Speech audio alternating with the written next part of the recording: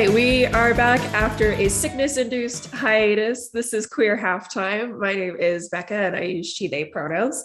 And I am here with my also fully healed co-host, Kelsey. Hello, my name is Kelsey. I also use she, they pronouns. Perfect. And we have a returning guest, our first returning guest, the amazing Dr. Christopher Wells. Pleasure to be with you. And I use he, him pronouns. Perfect. So we have had a couple requests for today's topic. Some of our youth have wanted us to talk about homophobia and transphobia in schools, and we thought who better than to talk to you. We have, kind of like we mentioned when we were talking about this episode, we have some youth and some parents who are just kind of wondering how to deal with it, how to deal with teachers and administration who aren't particularly helpful or who are part of the problem, or even teachers and admins wanting to know what they can do better. Yeah, that's a big topic. I think first and foremost is listening to young people, that they're the experts in their own lives, and they know the solutions that they need. And really our job as adults is to help to amplify their voices and ensure that they have, safe, welcoming, respectful school environments.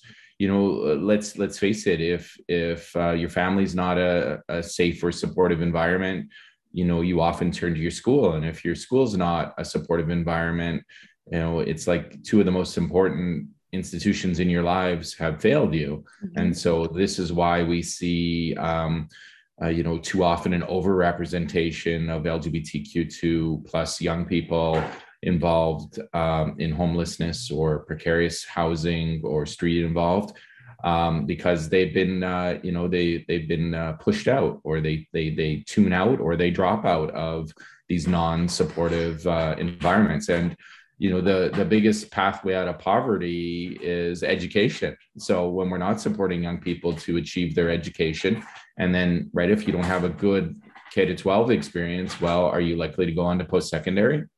Yeah. And probably not, right? Mm-hmm. And so it becomes really important that we're supporting these positive sort of pathways and trajectories. And no young person should just simply have to go to school and survive. It should be a place where they're encouraged to, thrive, be themselves fully, completely, live authentically and proudly. That's always the goal. We want schools to be affirming environments. It's not, helpful if you have to go to school and you have to feel like you have to hide who you are. And that said, right, everybody's journey is differently, and no one can tell a young person, that when they should come out or how they should come out. Sure, we have some, recommendations, and same, with somebody who's transitioning, in schools. So we know, unfortunately, schools are still hostile places, that homophobia, biphobia, and transphobia are still very significant problems. So the real question is, right, like, what can the adults do? What can, they're in the positions of responsibility and authority. And when I was teaching undergraduate education students, and who are training to become classroom teachers, I really said it for me, it all comes down to one question to ask yourself. You have this awesome responsibility when you're a classroom teacher. You might not be able to control what happens in the hallways or on the playground or, in the classroom next to you, but you get to control what happens in your classroom. So, for every student who walks through your classroom doors, just ask this one question. Say to yourself, will this be a humanizing or dehumanizing experience for them? And that will guide everything that you do, right? And that's across the board. That's just not for, LGBTQ2S plus students, but that's for racialized students, that's for Indigenous students, that's for, all of our students. Everyone should have a humanizing experience, and they should be able to see themselves, reflected in the classroom, not afraid to be themselves. And the challenge, right, is on the teachers to create those environments. It shouldn't be on the backs of the students. And that means teachers will have to educate themselves, go out of their comfort zone. I gave the reality to the student teachers that I worked with. Look, it's easy for me as a white cisgender male to be there for other white cisgender male students because that's my lived reality. I understand their experience, but it's a lot harder for me. And this is actually where I'm going to grow, not only as a professional, but as a person, to be there for those students who are different than I am. Right. And that means I have to, stretch out of my comfort zone. It means I have to be proactive in my learning, where we talk a lot about what it means to be an ally. And yeah, you're not going to get it perfect all of the time, but, students will give you a lot of space and room. And if you try and you listen to them, and they'll help to educate you on what they need to, feel included and supported in the classroom, because it can all start with that one teacher, that what we call that one trusted adult. Every young person needs at least one trusted adult in their lives that they can reach out to, and hopefully it's their parents, but sometimes it's not. But it could be, right, the classroom teacher, it could be the school custodian, it could be the bus driver, it could be someone out in the community, it could be your church leader, it could be your sports coach. We just never know. But, the more trusted adults in the lives of young people, the more supports and connections they have. And I would always say, whether I was working with students in schools or LGBTQ youth in the community, I would say, right, I can't help you, right, if I don't know what the problem is, right? So we want to help young people move from internalizing to externalizing, to reaching out to those trusted adults, those safe contacts, to their supportive peers, and we're not always going to have the answers, but we can actively listen. We can show that you don't have to go through these experiences alone. But if we don't know about it, right, you keep it, inside. And so I would say there, no issue too big, no issue too small, but, let's talk about it. And you're still going to hold the power to be able to make those decisions. And, the only time I would say to young people, and this was really, important for them to know, there are only 2 times that I have to violate, your confidentiality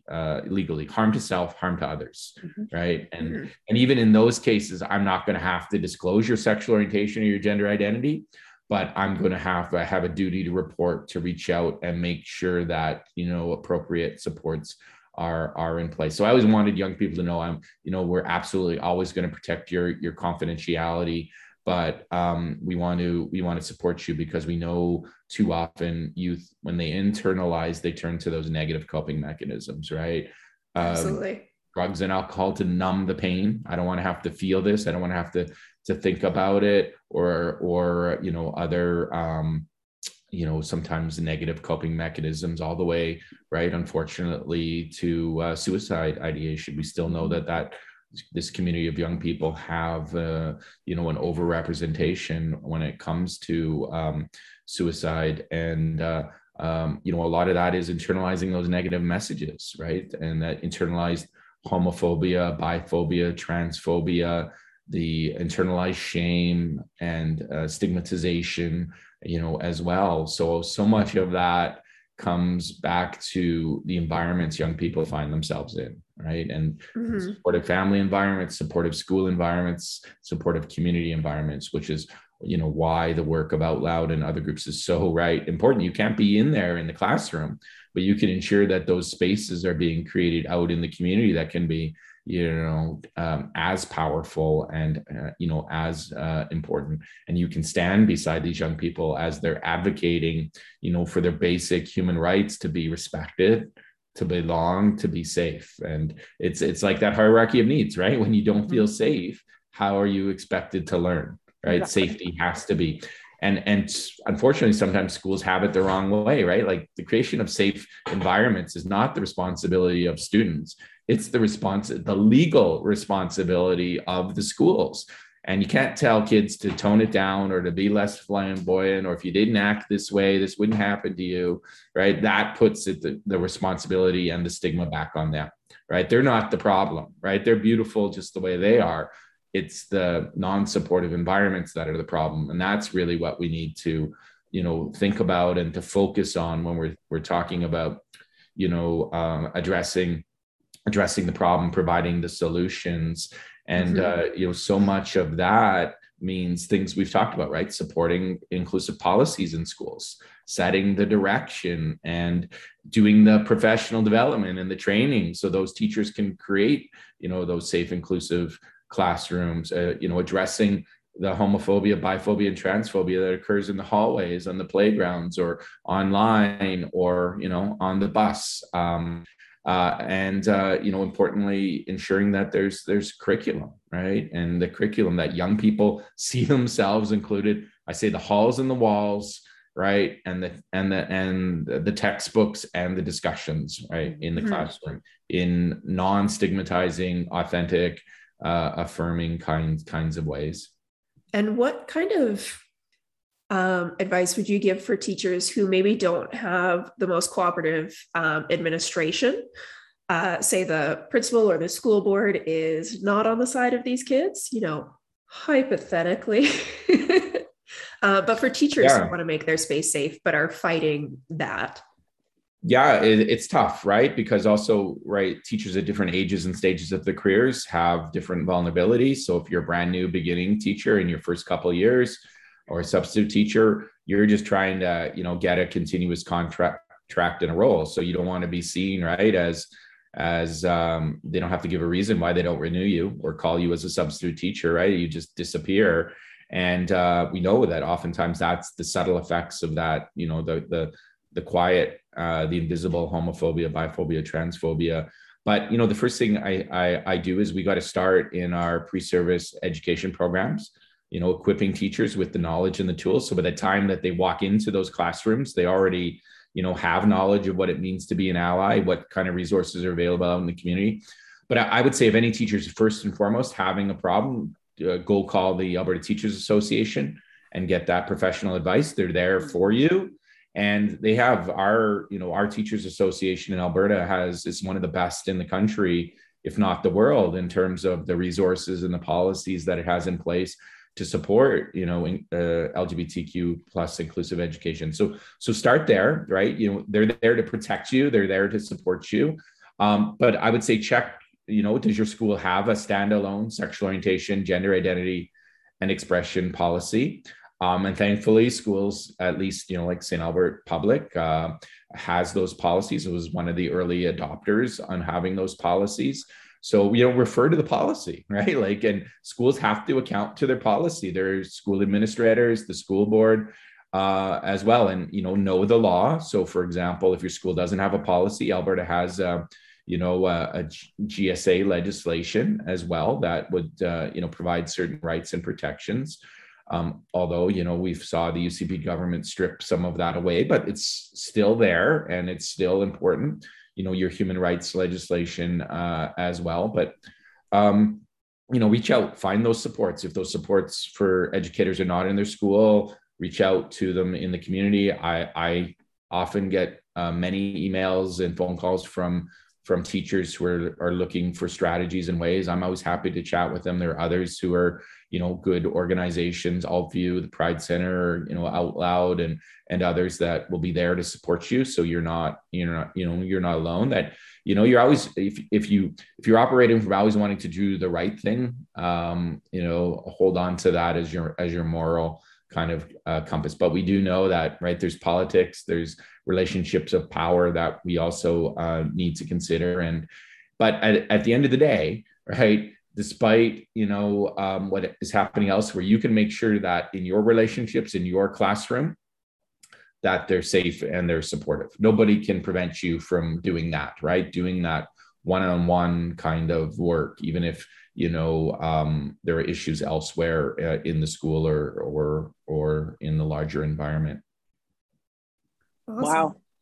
Yeah, totally. That's it's so interesting because you were just talking about kids getting how it contributes to houselessness and stuff like that. And we talked to a professional yesterday that's trying to support a kiddo who recently came out of the closet and has been removed from their home, kicked out. And what do you, as a teacher, that would be a pretty tricky place to kind of be in, what kind of advice, what do you say? Yeah. What do you do? How do you balance being stuck in that position where you only see them Monday to Friday, 8:30 to 3, and you know that they might not have the safest place to go home to. Yeah, right. But know that 8:30 to 3, they have one place where they feel validated and supportive, and never underestimate how important that is. Yeah. Again, that one trusted adult, that one safe adult. And then it's about trying to, in that case, like, work with your school counseling group, trying to connect to community resources, but also, with families, we can't forget that when kids are coming out and families are also going through their own process and coming to terms with what that may mean.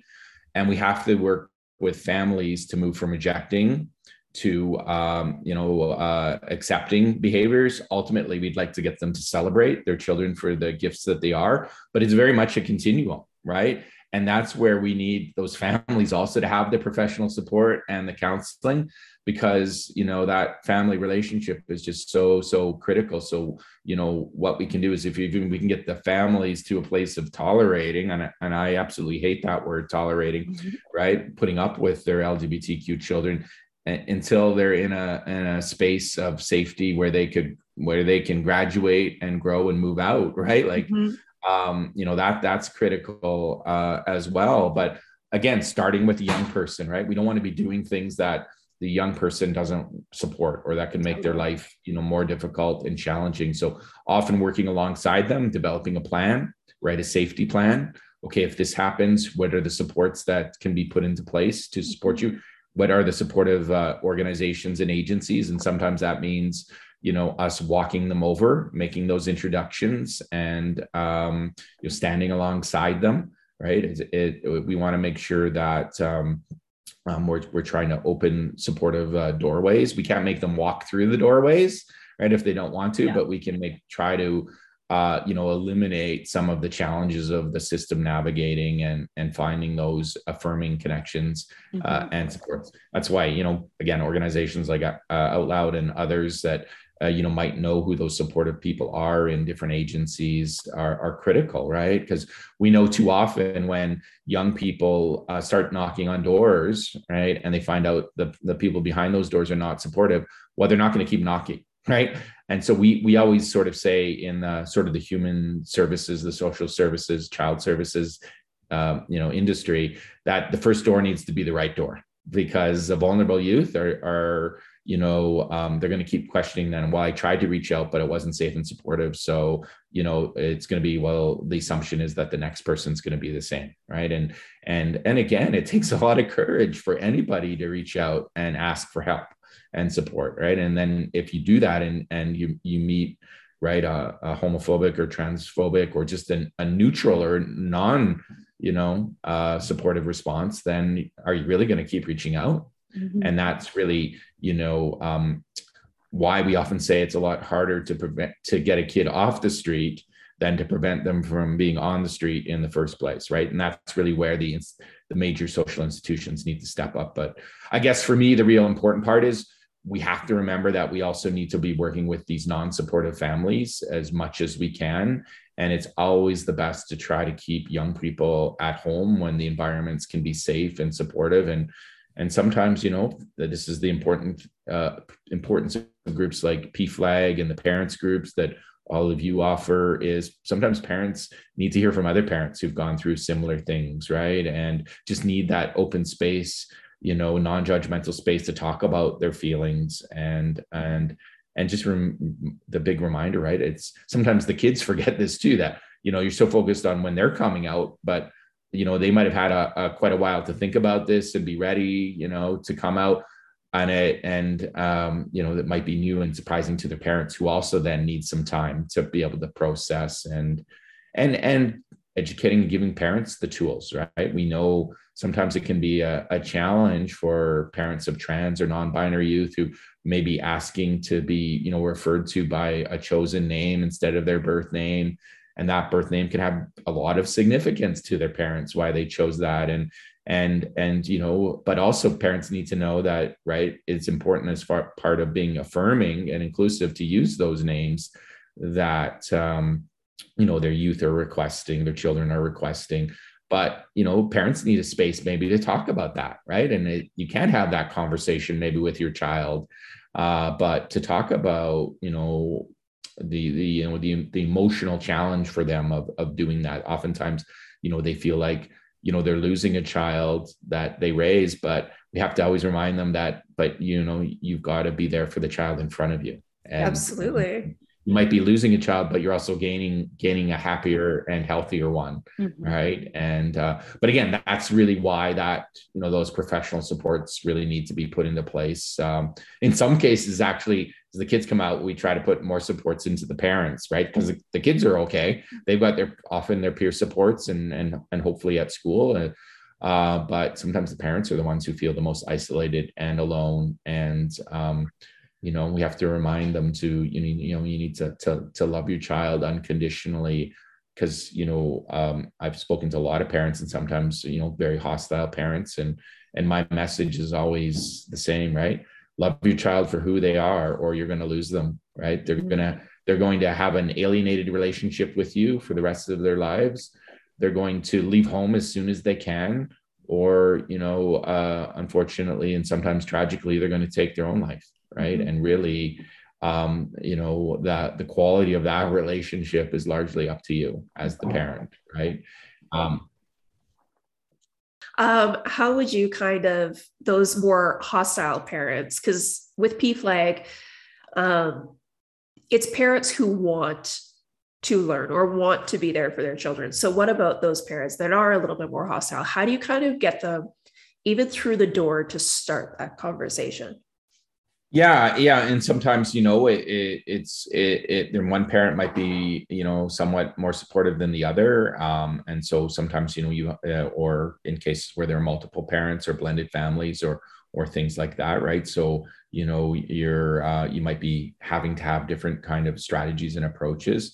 And sometimes, it's as simple as, kids who are ready to come out have made sure that, they've gotten books for their parents, right? Like to read and almost like a coming out gift. I'm coming out now, read this book, right? Like, I'm just going to leave this with you over here and come back. Have you read the book? And sometimes, one of the worst things is, right, kids will come out and then they'll just met with complete silence by their parents, right? Which is maybe that they're not intending anything by that silence, but that silence sometimes can set a negative tone, right? Like, you don't want to talk about me, you're ashamed of me, or things like that. But often really trying to connect those parents to supportive counselors, so having a list of supportive counselors that they could go and see, and sometimes just encouraging them to get to that sort of first visit, because oftentimes even in professional communities, often like St. Albert is, it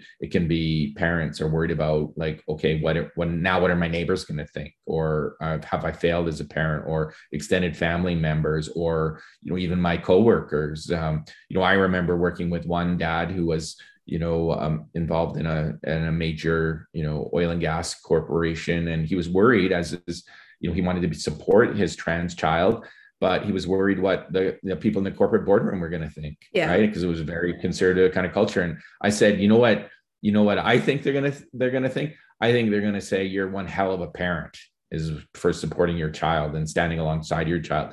And that's only going to bring you more respect in the workplace than less, because you're willing to do anything for your child, right?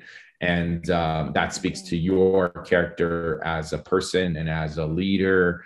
But there was still just this fear, right? And fear isn't always rational, with that. So, connecting parents to resources, sometimes it's supportive websites or even videos that they could watch on their own. But ideally, I'm always about trying to get them to those professional counselors who, right, are trained to be active listeners and understand, that very much this is a process that needs working through. And part of the challenge is, of course, when you add layers of religion that's not supportive, or you come from maybe, let's say, particular ethnocultural backgrounds that have not been traditionally supportive, right? Let's face the reality. There's still 70 plus countries in the world where being LGBTQ is a crime, and several where it's punishable by death. And again, those are the environments that we pay attention to, because we know that for LGBTQ youth, all of their risk factors get amplified because, dealing with sort of layers of often negativity or even hostility that have to be worked with. And sometimes, right, the community or the cultural supports are not there. So, in the case of faith, trying to find faith inclusive resources. Thankfully, there are more and more of those that are happening, affirming congregations. Fortunate to have some of those in St. Albert and other places to be able to connect. And sometimes just trying to find, those supportive people within those, communities can be really important to, even if it's just quietly connecting them, to have a conversation with those people, because, right, they'll often listen to them a lot more because they're part of their communities, right, as that they identify with, rather than, someone like me or others who are coming from the outside, right? And you get closed off saying, well, you don't understand, right, our reality or our community. And, fair point, right? But, that's where we also need the allies and the people within these communities to come be visible, right? And help to, we can't change these communities from the outside. They have to change from within the inside. So we can stand alongside those people to help to give them the tools, but they're the ones at those tables having those important conversations. Totally. So, these are all complex issues without simple, answers. Yeah. Right? Yeah, but very much a process. But, I'm hopeful, I'm optimistic that we are seeing change, right, in society. Mm-hmm. But, particularly in the school environment, I would say we have a lot more work to do. We've done a lot of research now in school environments, and over the past decade, the reality is the school environments have not changed that much. They're still hostile spaces. The single best thing that's probably happened in the best decade is the rise of gay straight alliances. And that's because they're often student led. But if we're looking at one major success story in Canadian education, it is the prevalence and the rise of gay straight alliances in our schools. We're seeing more in Catholic schools, even in Christian schools, and many public schools. Now the reality is there are more GSAs in schools than not. All right. And so that's huge because they provide that, that important safe space, that space for connection, the space for teacher allies to be able to step forward and be visible and identified, for students to know that they're not alone. So, we need to keep moving forward with GSAs, make sure that they're, still lots of work to do to make sure that they're more, trans and non-binary inclusive and more inclusive of two-spirit Indigenous youth, racialized youth as well. So we've got a lot of work still to do as we've learned, right, around the intersections. Totally. and the connections. And then moving outward, right, still lots of work to do around school policies. And then arguably, which I would say, again, is probably the most important piece, and the one we're struggling with also the most in Alberta, is curriculum, right? The fact that all this new curriculum that's being introduced, none of it is LGBTQ inclusive. It's as though, right, LGBTQ individuals have been completely written out of our classrooms and our textbooks and our history books. And for LGBTQ youth, it's so important to see themselves positively and affirmatively represented, and the diversity of representation, right? Not just all cisgender, gay, white, images, but particularly when we're talking about Indigenous issues, are we talking about two-spirit issues? And understanding that LGBTQ2 people exist in every culture, every faith, every community in the world. And as I like to remind, particularly principals, sometimes just because you can't see them in your school environment doesn't mean they're not there. In fact, it's the opposite. The more visible and vocal your LGBTQ youth are and other minority students, the chances are that the more safe, inclusive, and supportive environment you've created. Because, right, there's this dynamic between visibility and safety. Oh, for sure. When young people feel safe and included, they're more likely to be visible. And that's actually the sign of a very healthy and vibrant school culture, or as we're talking about, community culture as well, right? Mm-hmm. And so you can measure Totally. the health and well-being of your school environment by how visible and vocal your most vulnerable students are. And that's the frame that we need our administrators and our school board trustees to continually ask themselves, right? Because equity means we're not doing everything the same.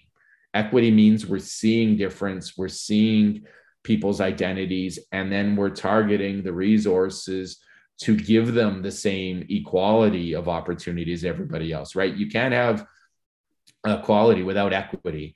We often say that equity is the process, equality is the outcome. And that means we've got to do things differently. And for school boards and educational leaders, that means if we're doing things differently, we also have to put more resources into these areas, because they've been underfunded or undersupported for so long, right? That we need dedicated resources and work to lift those voices up so that they have those same opportunities and experiences as everyone else, which also speaks to the importance of us being able to collect more inclusive data, right? Like, so we can actually measure to see how well these interventions are doing. But again, if we're not asking the right questions, we're never going to get the right data. So we also can't be afraid to ask students to self-identify their sexual orientation or their gender identity, so that we can, track and measure how well they're doing compared to, other groups and compared to their peers. And data is also a good way to hold, right, school boards accountable. So, those are things that we can be advocating for as well, because those aren't the sexy things or the highly visible things, but data, right? Data is important for us over, the long term. And that's where I was saying, like, over this past 10 years of looking at Canadian schools, we've been able to track the data and measure how well, how are the environments changing, and as I said, there's still a lot of real challenges that haven't shifted despite, introductions here and there of policy and more visibility and awareness. So we've got to really revisit and ask, right, is what we're doing actually working, or do we need to change, our approaches? Yeah, we love data. It's true. Okay, so I have one more question on behalf of the youth. One of the things that we get asked all the time is, what do you say to the people that are using the slur, "that's so gay"? Yeah, right. And it's a great question, because people say, well, like, who uses that? Is that still a thing? And yes, and yeah, absolutely, it is. So maybe the more direct derogatory language, like, fag, queer, dyke is not as prevalent, although it's still prevalent. But these are the examples of what we call casual homophobia, right? They're not the overt, direct, maybe in your face, but they have the similar kinds of effects. They others from an academic perspective would call them microaggressions, because they create an environment, a poisoned environment, where people don't feel safe, where they don't feel that they can bring themselves fully, right? That there's something wrong, still inherently wrong, with being an LGBTQ2 plus person. So number one is, particularly for educators, is, as I like to remind them, right? Youth are looking for you. You're setting the example. So every time you let that go, you're telling with your silence that you're not a safe person for LGBTQ to reach out to, right? And that might not even be your intention, but that's the results of your action. Silence signals consent in the act of discrimination. So, and then I get the response, well, if all I did was intervene in that language, we'd have time for nothing else.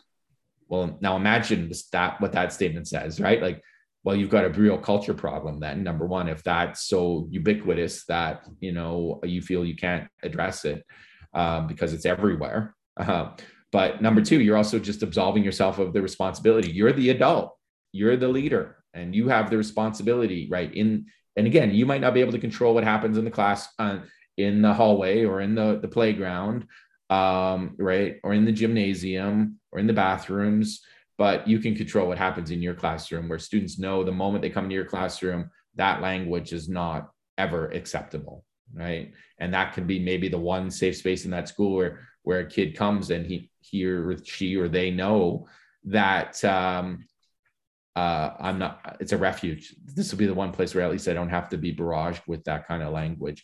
Because over time, it's like a death by 1,000 little cuts, right? It has this cumulative kind of effect every time you hear it, and the adults or your peers around you don't do anything about it, right? It just sends this negative message. There's something wrong with your identity, or there's something wrong about belonging to that community. And in fact, it prevents young people from coming out because it creates this, negative, toxic environment. So, absolutely, we should be addressing that the same way we would address, full stop, any derogatory language or any language or behavior that's designed to demean, to diminish, or put someone else down is simply not acceptable. Doesn't matter who it's targeting, right?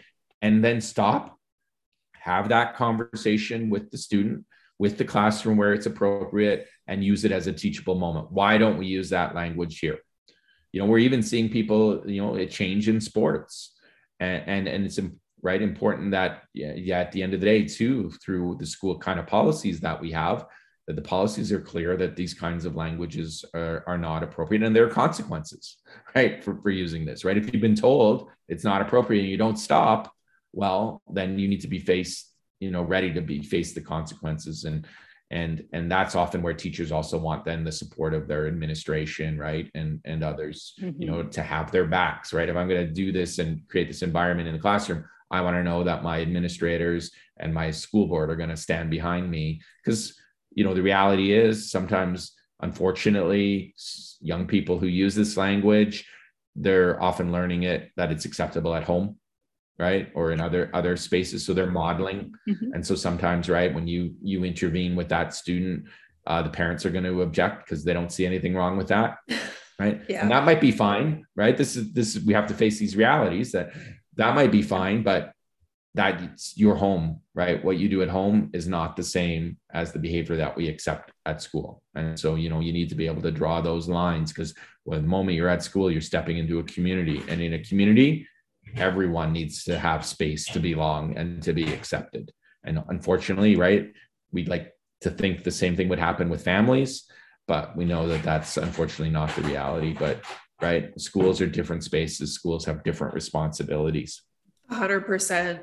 I love the focus. I love the focus on the adults, right? Because we hear all of these kids that come into our group and they're like, oh, I'm fighting this battle. What do I do? And it's like, I like that we're constantly shifting it back to what you can do as an adult, because, going to school as a 13, 14, 15-year-old, like, you don't always like that. Your focus shouldn't be on making the school safe for everybody. Your focus should be on learning. Absolutely. Right. And so too often, right, we have the onus and the responsibility the wrong way. And, and it takes, I said, a tremendous amount of courage for young people to be able to speak out, right? Truth to power. And you can be slapped back down, and you're vulnerable. And now imagine, right? Thankfully, we have so many amazing, strong, brilliant youth advocates, right? But at what risk and consequence? What have they had to overcome to do that? And these are incredible, skills that they're learning that will apply to so many areas of their lives. But again, at the end of the day, right, that responsibility shouldn't be there. They should be focused on, right, like being those GSA leaders, right, and working alongside the adults to develop plans, in their schools for educational opportunities, events, bringing in guest speakers from community, really showcasing and celebrating, right, the diversity that exists in your school environment, partnering with other student groups and clubs to show that we're all in this together, right? Homophobia, biphobia, and transphobia are just not problems for LGBTQ2S+ youth. They're problems for everybody. Right. Yeah. And we all need to come together, because too often, right, we marginalize and say, oh, that's only impacts this, one community. And people say, oh, it's only a small community, so we really don't have to pay attention to it. But no, it's actually wrong. It impacts everybody because it creates, right, a message that says human rights are not valued here, they're not respected here, and who's going to be, right, who's going to be targeted, next. Well, that's the thing, right? I remember going to school, and I remember one day, I think it was in grade 4 or 5, and the teacher had a stat on how many people in Canada were gay. It was like, 1 in 10 or 1.5, something like that. And so we all kind of looked around the class like, all right, this is a class of 25. There's 2.5 years. And then it became a witch hunt. Yeah. And like, based on the most ridiculous things, like if you looked at your fingernails, like with the back of your hand, like straight like that, like girls were supposed to look at that. So if you're a boy and you looked at your fingernails like that, you were gay. And if you're a girl and looked at how you like cross your legs when you sit down, right? Yeah. And it was this really unsafe thing. And the implication was that if you were found to be gay, then you would be ostracized, right? And so these things, affect everybody, and they need to be addressed. Because I remember the teacher being like, okay, like calm down, this can wait till recess. It's like, no.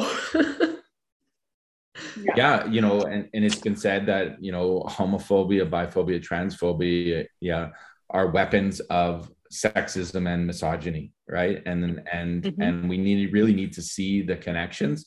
And when we get into these, what we would often call, right, these toxic masculinity, and the way to, unfortunately, to prove one's masculinity is often to assert one's dominance in heterosexuality, right, together, right, as and we have to break that apart, because what happens is masculinity and particular forms of femininities imprison young people, right, and they get put into these gender straitjackets, and they feel they can't enter pursuits that they might love and be very passionate about, because they're going to be teased, ridiculed, or bullied for not performing their quote unquote gender or their identity right correctly. So they're all really, intertwined together, which, makes it difficult to change the culture, because as I tell school principals, absolutely, you need to remember that you're responsible for school culture as the leader. And school culture is not going to change with one policy. School culture changes with thousands of tiny micro practices over time, right? And that's very intimidating to think, like, how are we possibly going to do that, right? But it speaks to commitment over time, and passion, and providing the professional development, providing the tools, providing the opportunity, to engage in these discussions, engage in the learning. And, you're not going to get it right every time. You're not going to get it right, but you're going to be moving forward on the journey, right? And keeping that in mind. Amazing. Yeah. Is there anything else that you kind of wanted to say that we haven't touched on? No, I just think I like to always focus on the big four, which I call, so, we've talked about these as being, inclusive curriculum, and the importance of then ensuring that, if we have curriculum, then talking about LGBTQ issues is not, an option or something that only allies do, but is something that everyone does in the classroom and everyone learns about. Because let's face the reality, right? Prejudice flourishes in ignorance, right? And so if you want to,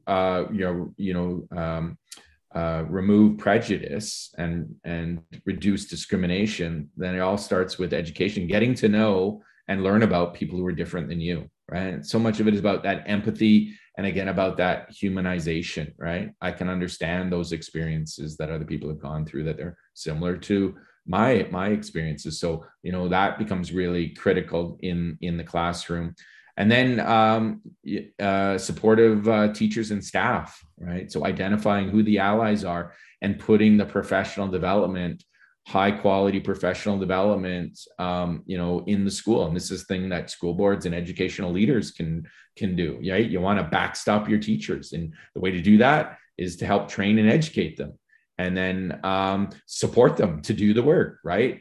Authorize them. When you're bringing in the training, you're telling them, like I always used to say, when I go into a school and do professional development, I always tell them, well, my job's half done, because first of all, I know how precious professional development time is, and your school leaders are now dedicating a portion of that precious time with resources to say that this is important.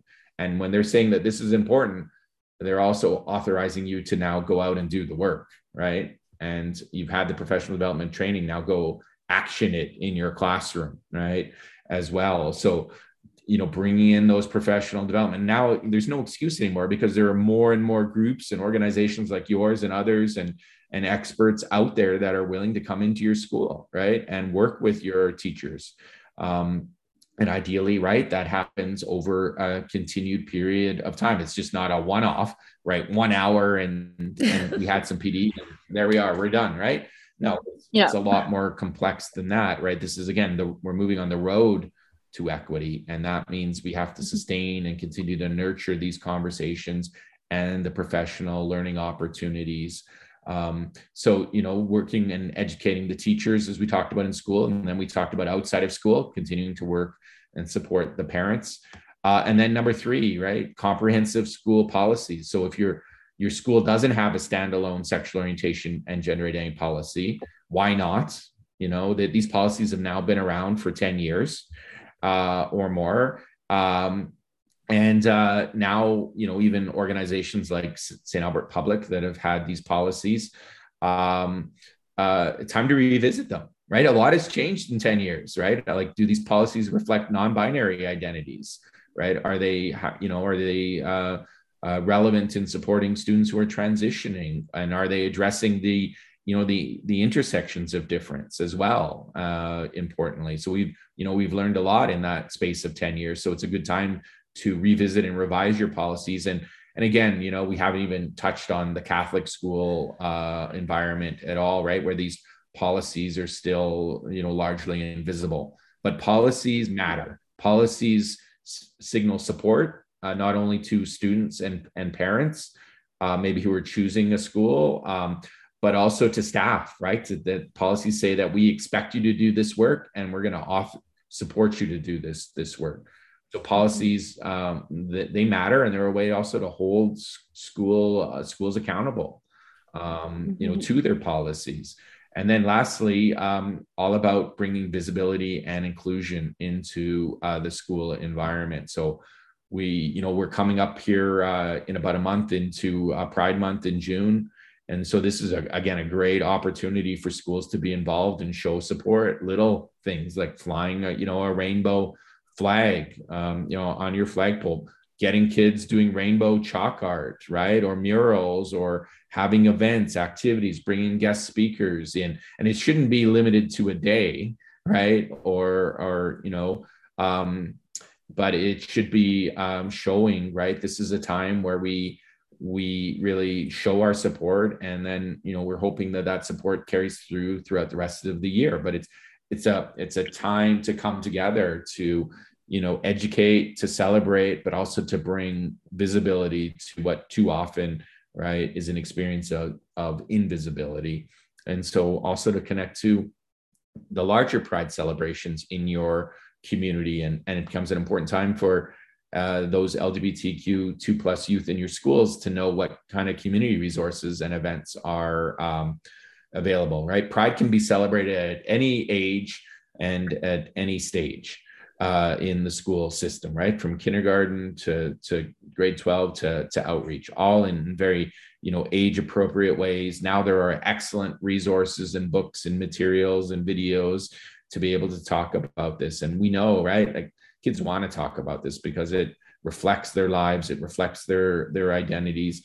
And even the new Canadian census that just came out for the first time ever, that asked questions on trans and non-binary identities, right, showed us some pretty remarkable things that for youth in the ages of 14 to 25, they are 7 times more likely to identify as trans or non-binary than older adults age 75 plus, right? Like, this is the new reality. And when I go into schools, I like to remind them and tell them the future is non-binary. And so how are you going to be able to address the new reality of the young people who are in our schools today, right? And it's scary because there's a lot of work to do, right? When we think about how binary schools actually are in almost, many of their everyday kind of practices that have been invisible for so long about how we organize students, even in elementary, boys and girls over here, right? Or the boys only play these sports, or the girls only play these sports, or are right. And to our washrooms, to our locker rooms, to our sports teams, right, et cetera, to even, we know from a lot of educational research, to even in our classrooms, who teachers are more likely to call on for questions, right? That we know that they're more likely to call on boys than they are on girls. And so we have these, really artificial gender divisions, and we're seeing a backlash to so many of these issues, particularly in the United States, and with the don't say gay, right, laws. And I like to also remind people that those same don't say gay laws were alive and well here in Alberta for many, many years, that put particular restrictions around talking about sexual orientation in schools. Again, that's still a huge myth, and something I hear a lot about, that somehow educators or principals or administrators still think that they need to notify parents when they're talking about LGBTQ issues. And that's a complete fallacy. There is no notification needed. The only time you need notification is when you're talking about human sexuality across the spectrum, right? But someone's sexual orientation and gender identity is not the same thing as human sexuality. Yeah. Right. Sexuality and identity are two very different things. And they're two things we all have, but they're different. And so they get conflated. And what it does is it's harmful, and it's stereotypical and prejudicial, because all you are doing is conflating LGBTQ identities with sexual behaviors and practices. Right. And we are much more complex than that. Right. And that is, again, goes back to anti-gay laws, and has a whole strong history of stigmatization, pathologization, deviance, and criminalization. And so we should not ever be accepting educators who continue to perpetuate that misinformation and stereotype. And that means somebody's not educating them on the truth of the law in Alberta. And so still so often, we're seeing what I call these don't say gay laws and policies, along with don't say they, right? Where this is attack on trans and non-binary young people and their identities. And we're seeing that in the backlash to inclusion in sports and restrooms. And so we need to be very cognizant and aware of what's happening in the United States and in other countries, because right, it can happen here, and it has happened here. And so we need to be very mindful that the rights and the protections that so many of these brave young people have fought for don't roll backwards. And we've already learned this lesson in Alberta around GSAs, that have those rights and protections went backwards under the UCP government and Bill 8, right? They didn't strip them away entirely, probably because they knew they couldn't, but they weakened them. And, you weaken something again with continually plans eventually to remove it altogether. So we need to be vigilant. We need to be vocal, but I'm also very hopeful, because I see the young people out there in our community who are identifying in greater numbers, more and more than ever. And my message would be, you are the future, you are the change, you are the educators, and never underestimate the power that you have. Absolutely. I love it so much. And I could talk about this all day, but unfortunately we are running out of time. So I'm going to hop into Queer Joy. I have two quick ones. One, I started watching the Book of Boba Fett finally, and it's so good. It's a Star Wars thing. Kelsey, you look confused. My partner watches it. I'm confused as to why it took you that long. Well, because I was waiting for it to be done so I could watch it all, and then other life stuff came up, so that's why. And then my other one is my cat is coming to live with me this weekend, because since I moved out, she's been with my mom, so now she's moving in here, and I'm very excited to have my kitty back. So yeah. Wow, fun. So that's mine. My queer joy is we get to go into a school next Friday for the first time since COVID to hang out with 100 kids at a GSA event, which is super, super exciting. Also, like this whole, the future is non-binary. That's like,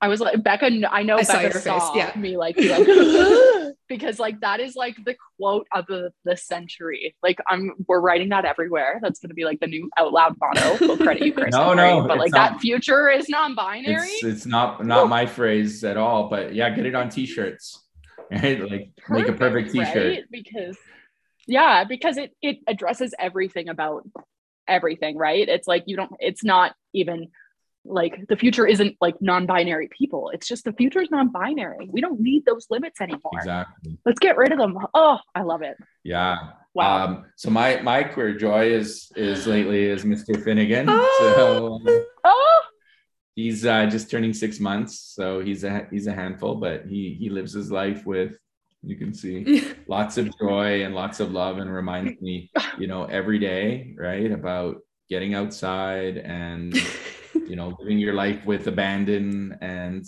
affection. And then the other thing that's bringing me lots of joy these days is just the increasing visibility and representation of LGBTQ youth in media.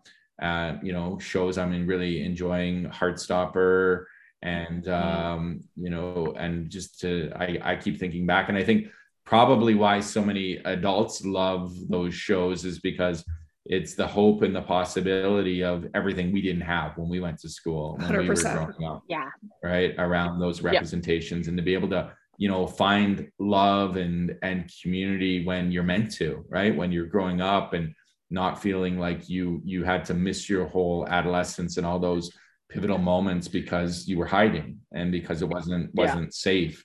So let's keep the representation going, and in novels and books and on television, because that's unstoppable, and that motivates and that celebrates other people to live truly and authentically. So and all the work that you're all doing is so critically important. I was thinking today about this talk, and just thinking about back to my experience growing up in St. Albert in Paul Kane High School in the 1980s, and just to think that Out Loud wasn't even imaginable, right? It might as well have been on the moon.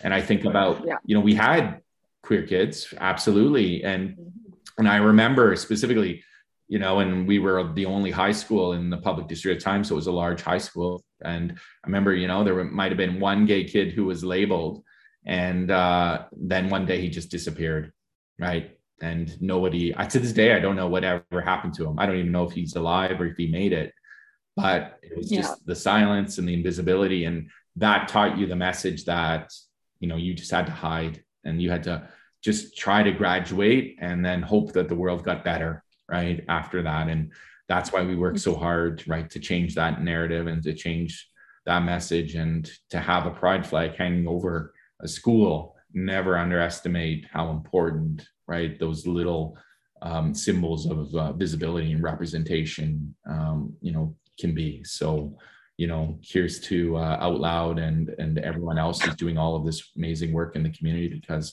sometimes when we're in the thick of the work, we don't realize how important it is or how impactful it is. So keep going. Happy early Pride. There we go. Woo. What a note to end on. Amazing. Thank you, you two, and also Finnegan for being a very good boy. There you go. Be kind to yourself and others, and we will see you next week. Bye. You bet. Thanks again for the invite. Cheers. Thank you, Chris.